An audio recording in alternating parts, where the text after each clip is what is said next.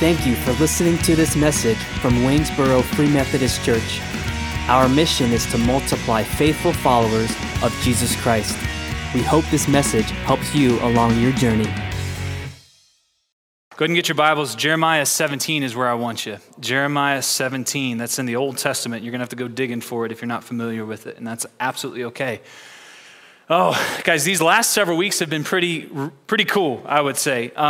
I've tracked what seems to be a theme among all the different speakers that we've had. We started off with Dave Simpson, and then we went to Joseph Gibson, and then we had a word in Luke 18, and then from there we went to Pastor Ethan was sharing as well. And guys, it seemed like across all of those weeks, there just seemed to be this theme of like mature faith, this idea of building up mature faith in the Christian walk. And I was really encouraged by it, and I did not plan for this sermon to kind of fall in line with that, but it turns out that it kind of is. And I'm excited for this, and so we'll see what the Lord does this morning. But I'm just grateful for the messages that have been brought before you guys by people not named Scott Brudd. So with that, I want to start off by pointing out this idea, this value. There's this value that is kind of, or pretty much really, celebrated in our Western world. And it's commended as this top-of-the-line value in our pop culture. It's proclaimed in many of our stories in our culture, in our songs, and in our media, and our movies, and all these things. And it's simply this one little single value. Follow your heart. Follow your heart. Can you say that with me? 1, 2, 3. Follow your heart. Just by show of hands, how many of you have ever heard this said to someone or heard it said to you? Let's just see. Yeah, pretty popular advice these days, isn't it? It's a little bit of a tidbit of advice that we can get. It's kind of cute, isn't it? It's got a cuteness to it. Follow your heart. Just follow it, right? Boy, do we celebrate this too, right? We celebrated like crazy. Now, I'm just going to go ahead and confess to you, I did not grow up listening to Lynyrd Skynyrd, right? But apparently in one of his songs called Simple Man, he says this, follow your heart and nothing else. I can also tell you this, that I did not grow up listening to 98 Degrees, but I know some of you ladies in here did.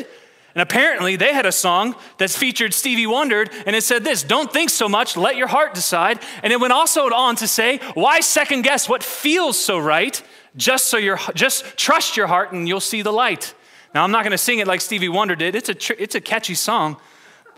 But guys, we have the songs that sing it. We have our movies that celebrate it, like Mulan and Serendipity, right? And several other romantic movies that are out there today. We see it commended in award speeches. It's taught in education systems. It's celebrated in Broadway shows. Follow your heart. Just listen to it. Trust it. And let it guide you. Basically, when the world tells you, hey, follow your heart, they're telling you that your heart is kind of like this compass internally, right? And it's going to point to your true north. And as long as you follow that true north, you're going to find yourself. Follow your heart. It has a sense of where it's like heroic and adventurous. Like it's an adventure to follow your heart. I tell you what, it really is in some way. It almost receives this moral obligation, like you've got to do it, and if you don't do it, you're going to miss out. You're going to betray yourself if you don't follow your heart. Now, I'll tell you this. I did a quick search on the social media tycoon Twitter, and if you type in hashtag follow your heart, you can kind of see what that means to our culture. I did that, and I'm going to give you some examples. Now, what I'm giving you is not meant to be demeaning to those who said this, okay? I'm not trying to criticize them or show them as poor examples. I'm just simply showing you what people understand when they say, follow your heart. You understand? So first, one tweet that I came across said this, I went for a run and ended up at Pinkberry ice cream, hashtag follow your heart. I'm going to go be healthy. Oh, wait, there's ice cream. I'm following. That's more like stomach, though. Or what about, I came across another one. It was of a young woman who quit her job all of a sudden and went on a road trip for 6 months, all in the name of hashtag follow your heart. Like just going on a road trip for 6 months, see ya. I don't know where I'm going to get my income, but I'm just going to do it. Hashtag follow your heart. Then I found another one about a young man named Vinny. Now I'm about to bring up his picture. This is Vinny. Vinny's very open about the fact that he is following his heart, right? To become a genderless alien. And all the processes and the procedures that he's undertaken to do so are very much detailed in his social media account. Right? He's spent $60,000 worth of 110 different procedures, including 2 rhinoplasties and 35 body and face laser treatments to have created this look. His final plans are to have surgeries to remove his belly button and anything else that would identify him with a specific gender or even a specific race. And all of this, he says, is because his friends are telling him to hashtag follow his heart. So, follow your heart. Now, I'm telling you, we may not pull it off like Vinny or the jogger or the adventurous day 6-month tripper. We may not pull it off like them, but I'll tell you one thing that is true. That we are all guilty of this. We all do this in some sense. Follow your heart. This is us. Oh, I want to go work wherever because my job is just isn't satisfying anymore. It's not fulfilling me in my heart anymore. So I'm going to go do whatever I want with life. Or we say things like, I want to do whatever. I want to date whoever. I want to spend my money on however I want to spend it, however my heart wants. In fact, one of the things that we do is we typically kind of gauge our relationship with God based on what we feel in our hearts, not what we know. Guys, some of us don't have any other matrix to operate in. We don't know what else to do other than this. Everything that guides our decisions is really what our heart feels. And guys, I can tell you this is from my own personal experience. I'll bet you that some of the most shameful, embarrassing times in your life have been associated when you followed your heart. I know that from my own experience. Whether it was waking up one morning next to a stranger you didn't even know, sitting across the table from your family trying to explain what just happened, or finding yourself not able to stand and you're laying down in a spinning room with a massive headache hungover from the night before, or even drowning in deep regret and anxiety because you thought you could afford something with money you didn't even have. I'll tell you how you likely got there. It's because you followed your heart. Guys, while the world gives us this advice and says, follow your heart, I'm going to hopefully show you this morning that the Bible says something completely different. That the Bible's instruction is not this, that faith is not following your heart.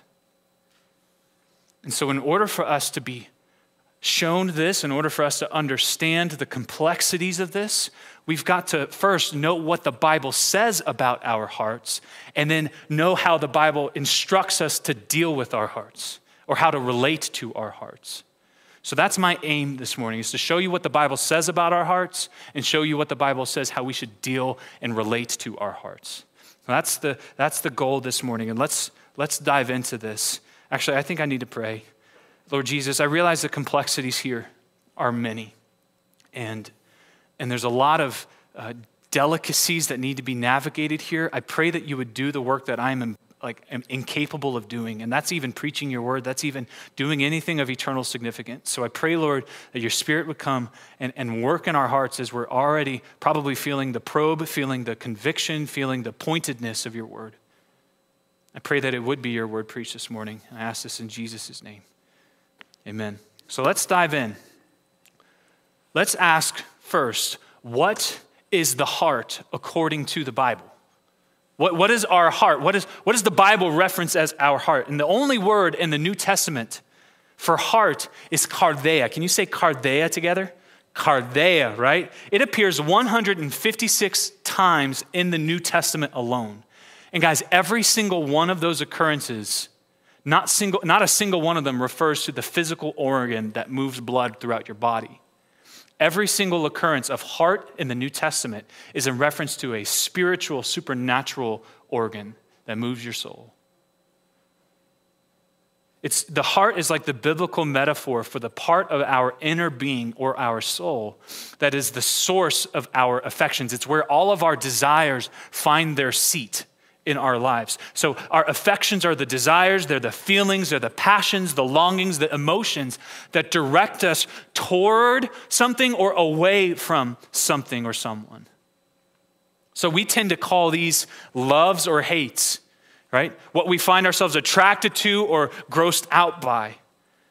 And honestly, they're kind of like gauges in the soul that tell us how much or how little we're treasuring something or someone.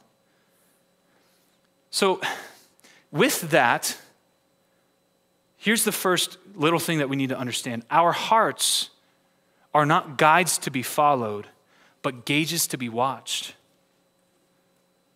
Our hearts aren't guides to be followed, right? If they're where our affections and our emotions find their seat in our soul, in our existence, then we've got to be watching the gauge, not following the gauge.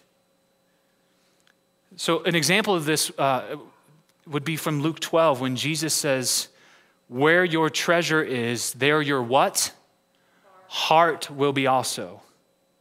Where your treasure is, there your heart will be also. In that sense, in other words, your heart shows you what you are treasuring. Whatever the treasure is, that's where your heart's going to be. That's what it's going to be loving. That's what it's going to be desiring.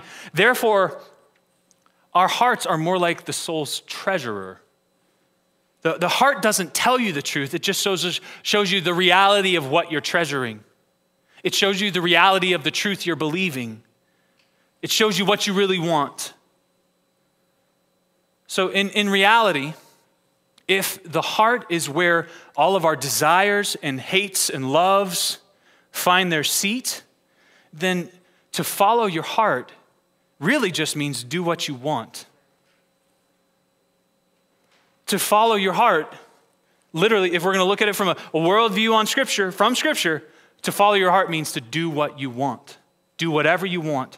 So if your heart tells you what you want or what you desire or what you treasure, then to follow your heart means go after what you want. Go after what you're treasuring. Do what you want.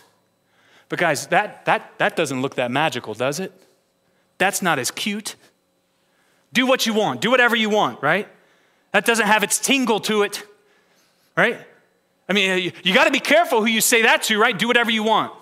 Careful how you wield those words. I mean, it sounds crass. It sounds almost dirty, right? Like it blows away the dreamy, euphemistic haze of the cultural creed, follow your heart, right? It sounds dangerous. It sounds like there's a lot of risk involved with do whatever you want. But guys, that's exactly what follow your heart means. Do whatever you want. So the big question that we're asking this morning, if this is the reality of the heart in the soul, the question that we have to ask ourselves this morning is your heart the guide you should follow? Is your heart the guide or the leader that you should be following? And I'm just going to touch on Jeremiah 17 as what I believe is pretty much the theme of all of Scripture and how it speaks on the heart, because Jesus affirms this in Matthew 5, and we'll get there. But Jeremiah 17 is going to answer this question for us. Is your heart the guide you should follow? Now, I want to set up the context real quick before we get reading through some of the verses. In Jeremiah 17, God is calling out the Israelites' deceptiveness, their wickedness. He's telling them or revealing to them ultimately that because they've trusted in men and not God, all they have found is destruction and chaos because they've only trusted in men. And that's the reality of Scripture, right? If you trust in creation, if you trust in man, you will only find destruction and chaos at its end. So that's the first part of Jeremiah 17. And then God moves on to remind them using an echo of Psalm 1. Blessed is the man who walks not in the counsel of the wicked, nor sits in the way of sinners, nor sits at the feet of scoffers, but his delight is in the law of the Lord, and on his law he meditates both day and night. He's like a tree planted beside streams of living water, bearing its fruit in due season. Because he echoes Psalm 1, reminding Israel, hey, you trusted in man, you trusted in creation, you reaped what you sowed. You trusted in them, you got destruction. Remember, when you trust in God, when you put your confidence and hope in him, you will be like a tree planted beside streams of living water. Remember the blessedness, remember the abundance that comes when you trust in God alone. He reminds them of that. So that if we trust in God, we will be unshakable, we will be fruitful, we will be at peace in every climate in our lives. So he has these two juxtaposed positions of the Israelites' hearts and what's going on with them. And to be honest, don't you want abundance? Don't you want fruitfulness? Don't you want peace? Doesn't it sound like, hey, the right thing to do here would be to trust God? That's exactly what he's posing it as. Obviously, that's the right answer. What do? We trust in the Lord because that's where we find human flourishing. That's where we find good. But guys, if you have read through the whole Old Testament or even just part of it, you'd probably come to realize that centuries, hundreds of years of Israel's history have really just shown us that God's promises of abundance and his threats of destruction don't automatically result in us trusting God. They're just kind of out there as truths. But they don't automatically say, all right, well, it's clear, I'm just trusting the Lord for the rest of my life, and I'm perfect at it. No, Israel's history shows us that that's not the case. Why? God answers that question by following up the threats and the promises with a theological truth as to why it's so difficult and so complicated. Jeremiah chapter 17, verses 9 through 10. Says this, the heart is deceitful above all things and desperately sick. Who can understand it? I, the Lord, search the heart and test the mind to give every man according to his ways, according to the fruit of his deeds. Guys, the Bible is suggesting that the heart is more deceitful than anything else that exists, and that our hearts have a sickness. They're diseased. In other words, the problem isn't in what our hearts want or in the fact that we're not getting what we want. The problem is our heart itself. The problem isn't out in the world. The problem is within me. Right? So almost a century ago, the London Times published an article which was simply titled, What's Wrong with the World? That's a question we're probably asking today, right? What's wrong with the world? Well, in response, G.K. Chesterton, who is a lay theologian and philosopher, he wrote a response letter back to the London Times, and he said this, Dear sir, regarding your article, What's Wrong with the World? I am, yours truly, G.K. Chesterton. That's all he said. Guys, what if the biggest problem in the world is actually my heart? What if it's me? Guys, you might not like hearing this because I sure don't like hearing this. But our hearts are more sociopathic, sadistic, and pathological than we think they are. Because I'm not sure about this. I'm guessing that your heart has already told you some things in this morning alone that you'd be embarrassed to share with somebody else. I can tell you mine has. Now, I am the least of the righteous. I am the worst sinner of all, so I'm not surprised by that. You might be, but I'm not. If I keep a low expectation of myself, then we're good. If you all have low expectations of me, then I'll only succeed.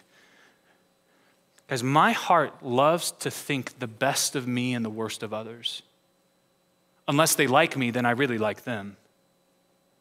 And I don't like that about me, and God's working on that in me. But my heart loves to believe that other people ought to serve me, and when they don't, it can suddenly come up with some sort of vile and morbid thought that seems attractive for just that moment. Now, whether or not I act on that is another thing, but I see my heart. Because our hearts, they're not naturally benevolent and good.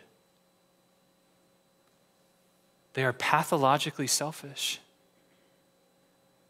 Because our hearts want to consume every desire, everything that is beautiful, every person, every wonder in the world, every joy. It wants to consume it all for its own glory and self-indulgence. And so with that, that's what Jeremiah 17 is saying. So I've this morning simply have two truth takeaways and two application takeaways.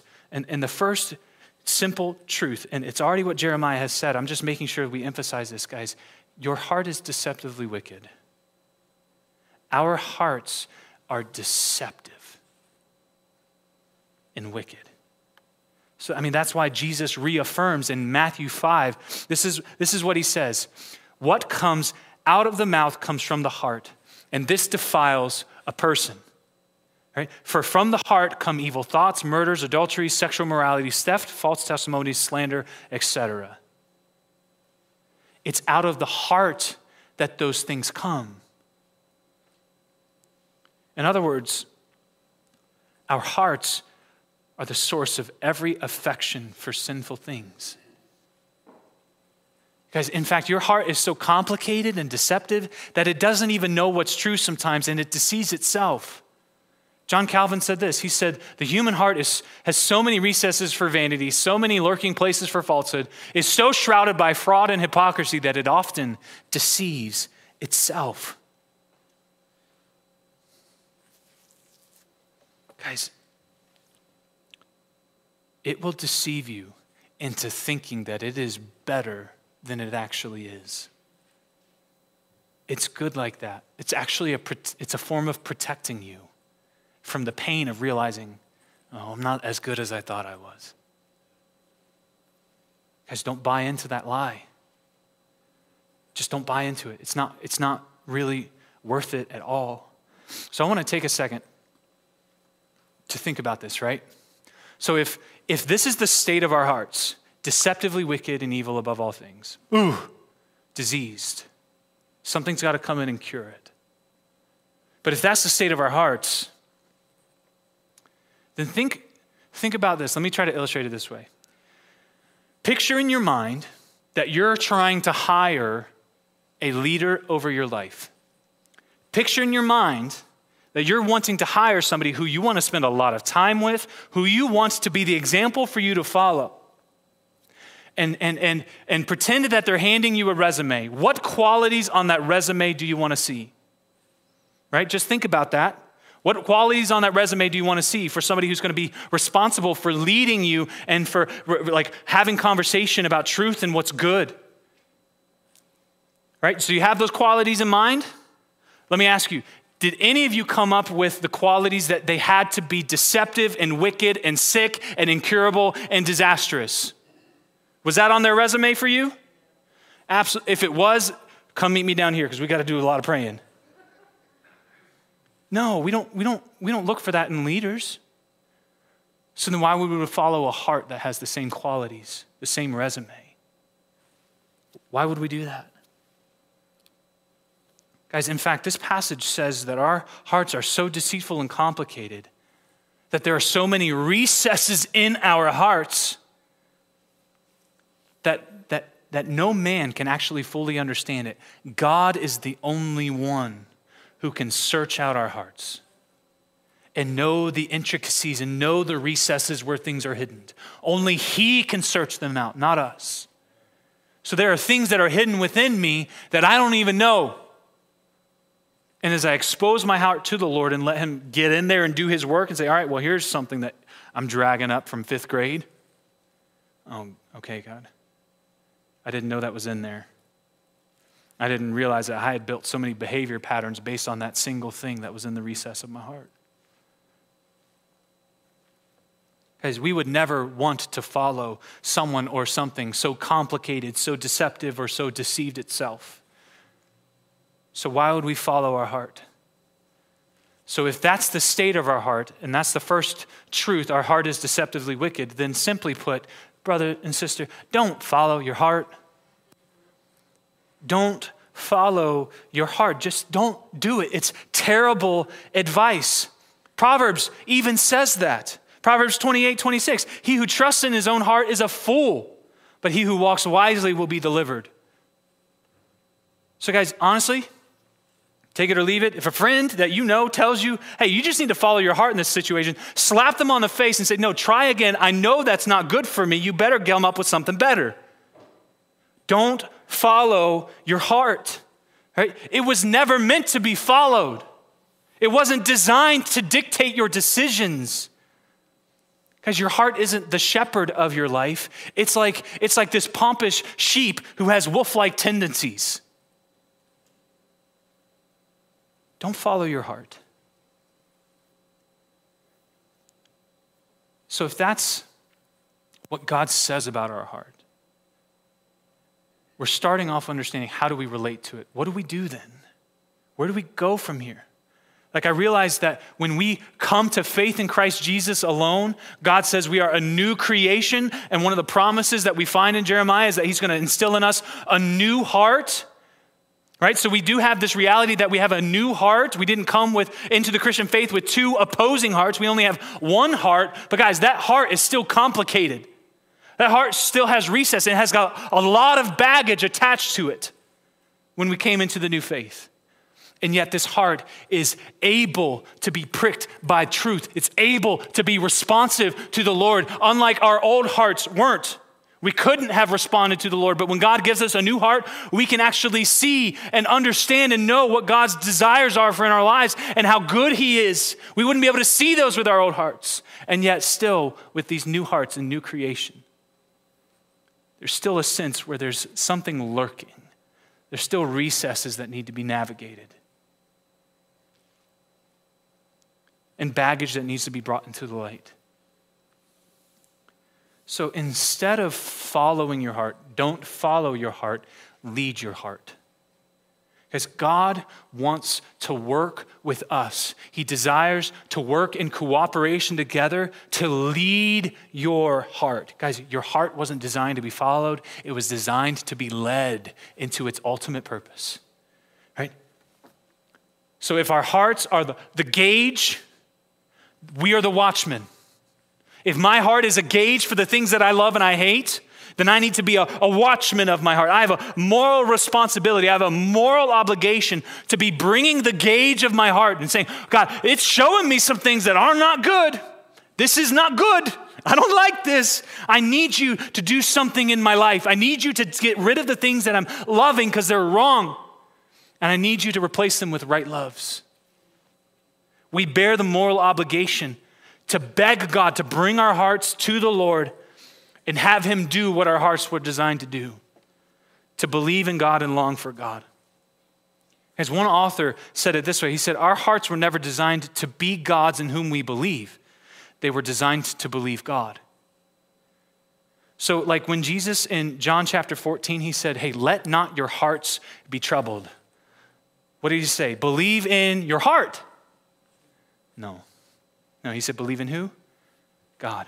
Believe in God, right? The Bible instructs your heart to not be troubled. Instead, make it believe in God. Cause it to believe the truth about God and what he says is true.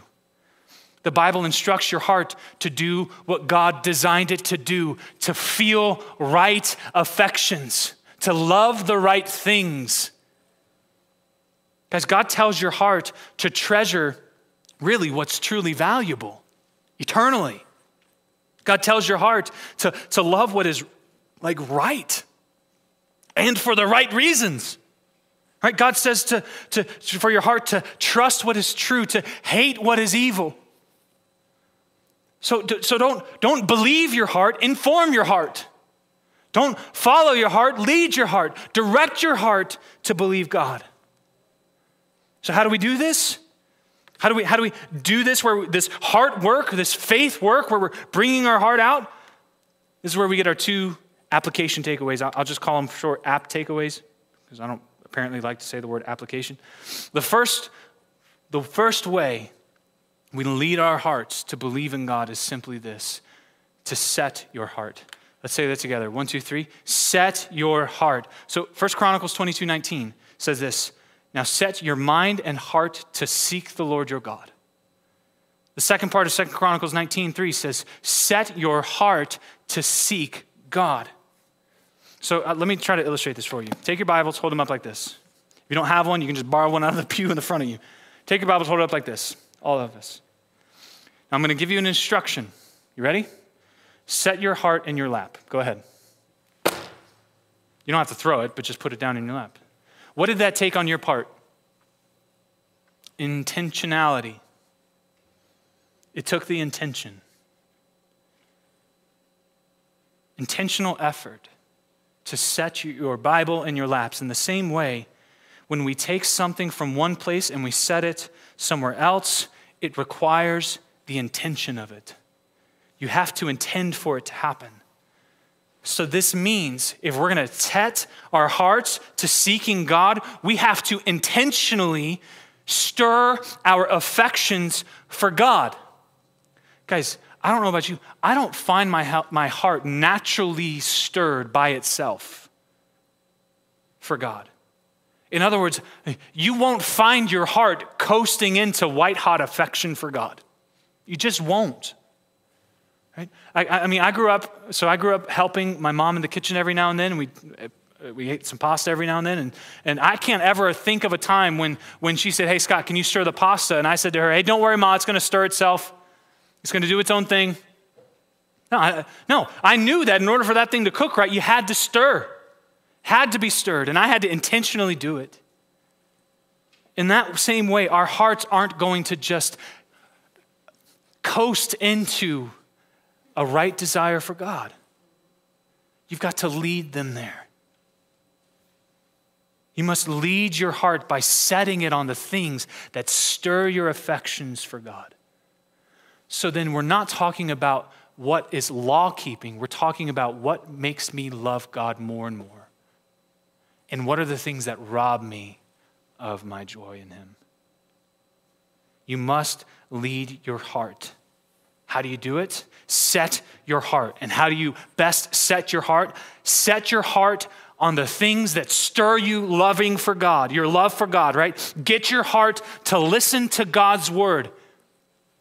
And I'm about to tell you something that's probably going to sound revolutionary. Get your heart set on God's word and listening to God's word, even if your heart doesn't want it. Guys, if you did everything that your heart wanted you to do, you'd be eating gallons of ice cream and binge watching Disney Plus all day probably. Or whatever you indulge in. Your heart was not designed to be followed. It was designed to be led.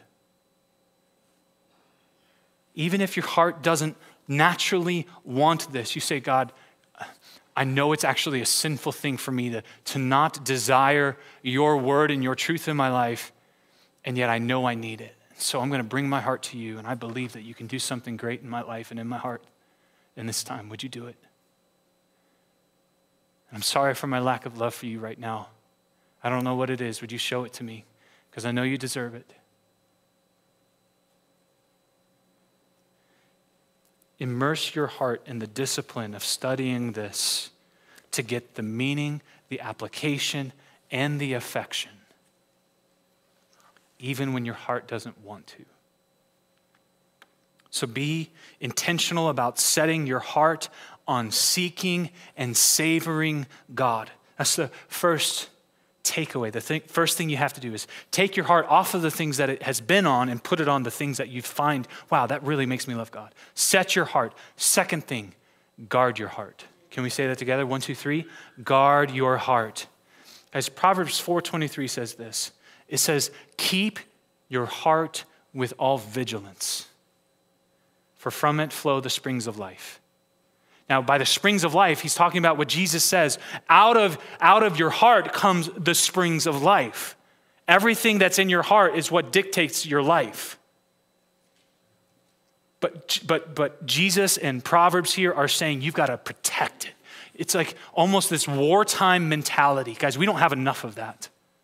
This wartime mentality, which is I'm going to protect my heart from any enemy, foreign and domestic, that might seek to rob my heart from what it's been set on here. I mean, once your heart is set on seeking God, we're also to team up with the Lord and obligated by Scripture to guard it, to protect it, to not let anything take it off of what we've set it on. So that's why the Bible says in this idea of keeping our hearts, of protecting our hearts, it says, hey, don't let your heart envy sinners. Don't do it. Protect it from that. It also says, hey, if money increases, don't set your heart on money. It also says, hey, do not let your heart turn to a forbidden woman or man. Just protect your heart from that. Don't let your heart love those things. It says, hey, don't let your heart be troubled or overwhelmed with fear. It says, protect yourself from that. Guard your heart from those things.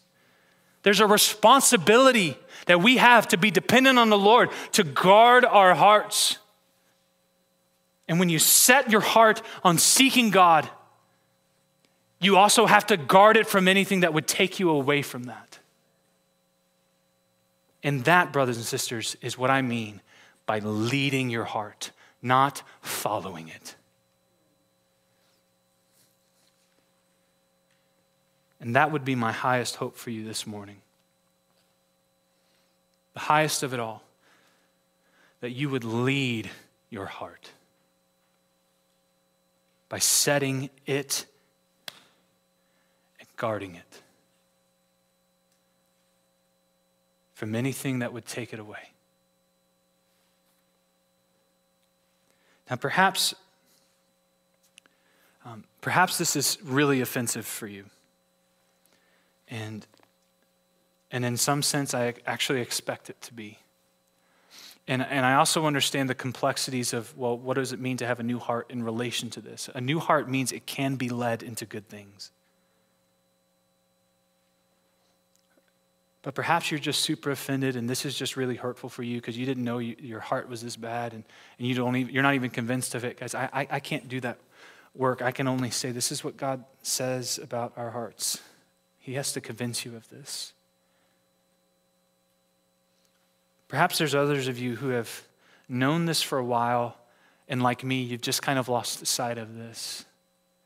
And you've been like, man, I've just been coasting. I've not been intentional about taking my heart, setting it where it needs to be, and then protecting it from anything that would try to rob it or stir it for something else. Maybe you've been convicted about ways that you've seen yourself following your own heart and not following Christ. Maybe you know that you've followed your heart and now you're just dealing with the aftermath of the pain of doing so. Right? Whether it's you're overwhelmed with grief or shame or guilt. Either way, guys, I believe God can heal our hearts. I believe He can. Our hearts aren't stuck in shame and guilt. You know, perhaps this is the first time today that you actually realize that you've become persuaded by God's grace alone that, man, my heart really is not something that I need to be listening to. I need to be leading it. If that's the case, wherever you find yourself this morning, I want to just close out right now by letting you meet with the Lord and have Him deal with your heart. Because I can't do that work, and I can't do it for you. This is where a personal relationship with God through Christ comes in. And so what I want to do this morning is I basically just want to have 1 or 2 more minutes after I'm shutting up. I want you to ask the Lord to tune your heart to sing His praise, to tune your heart and ask God to set your heart free from the things that it's been wanting that you know have been wrong and how you've been following them. Maybe you need to ask the Lord to take the longings that you know are wrong and to reorder them, to recategorize them. Whatever it is, like you know your heart, I don't know it. But God knows it better than you do. And if you see the beauty of what comes when you say, heart, you're going to follow me. You're going to follow me to Christ. You're not going to lead me anymore. If you can see the beauty there, then I want you to take the time right now to go before the Lord in prayer. We're going to have 1 or 2 minutes. I'm going to be praying for you during that time. And then afterwards, I'm going to pray for us to close out. But I believe that you can see affections for God stir like never before. And I believe that that can be the case right now. So would you take a second now to just pray? Maybe confess some things to the Lord and then ask him to deal with your heart in ways that you've not invited him into yet. And then I'll pray for us to close this out. Heavenly Father, I recognize that my heart has the ability to harbor bitterness and anxiety, to harbor distrust,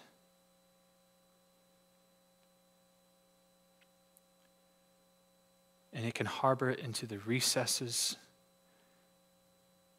of my loves and my hates, of my affections, in ways that become kind of like normal.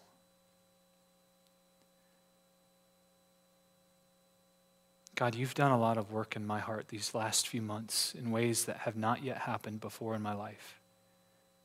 And you've drug things out of the dark recesses of my heart and brought them into the light and shown me. Show me their end. God, would you do the same work right now for my brothers and sisters here? Would you deal with our hearts? Because we know that we're supposed to love you with all of our hearts. And sometimes that feels impossible, yet I believe it is possible by faith alone. So God, we invite you, for those who are willing, would you come, invade our hearts, break down the barriers of those areas in our lives where we've protected ourselves, where we don't even know that they're on lockdown. God, you know the recesses. You know the hiding places in our hearts. You know the baggage that we brought into this new creation life that we have in Christ. And so I beg, Lord, that you would infiltrate those recesses right now and drag out the hate, drag out the bitterness, the anxiety, drag out of the darkness everything that should not be in our hearts. And would you put them to death, and would you replace them with everything that should be in our hearts? Like love and kindness, generosity, self-control, selflessness, humility, contrition, joy, peace. God, the list keeps going because your grace keeps going. So would you meet with us now and do this work? And I pray that this week would not be a typical spiritual week for us. Would this be a radically different week where we've seen and can testify of the work that you've done in our hearts? God, I love you. We love you, and we praise you that this is the invitation of the gospel. And we praise you, and we pray all this in Jesus' name. Amen. Guys, let's stand as I dismiss you guys with the benediction. Guys, may the Lord bless you and keep you. Goodness, may the Lord make his face to shine upon you and be gracious to you. May the Lord lift up his countenance upon you and give you peace, both now and in the world to come. Amen. I love you guys. Thanks for the privilege. Lord willing, I'll see you next week. We hope this message helps you multiply faithful followers of Jesus Christ. For more information about our church, please visit waynesborofm.com.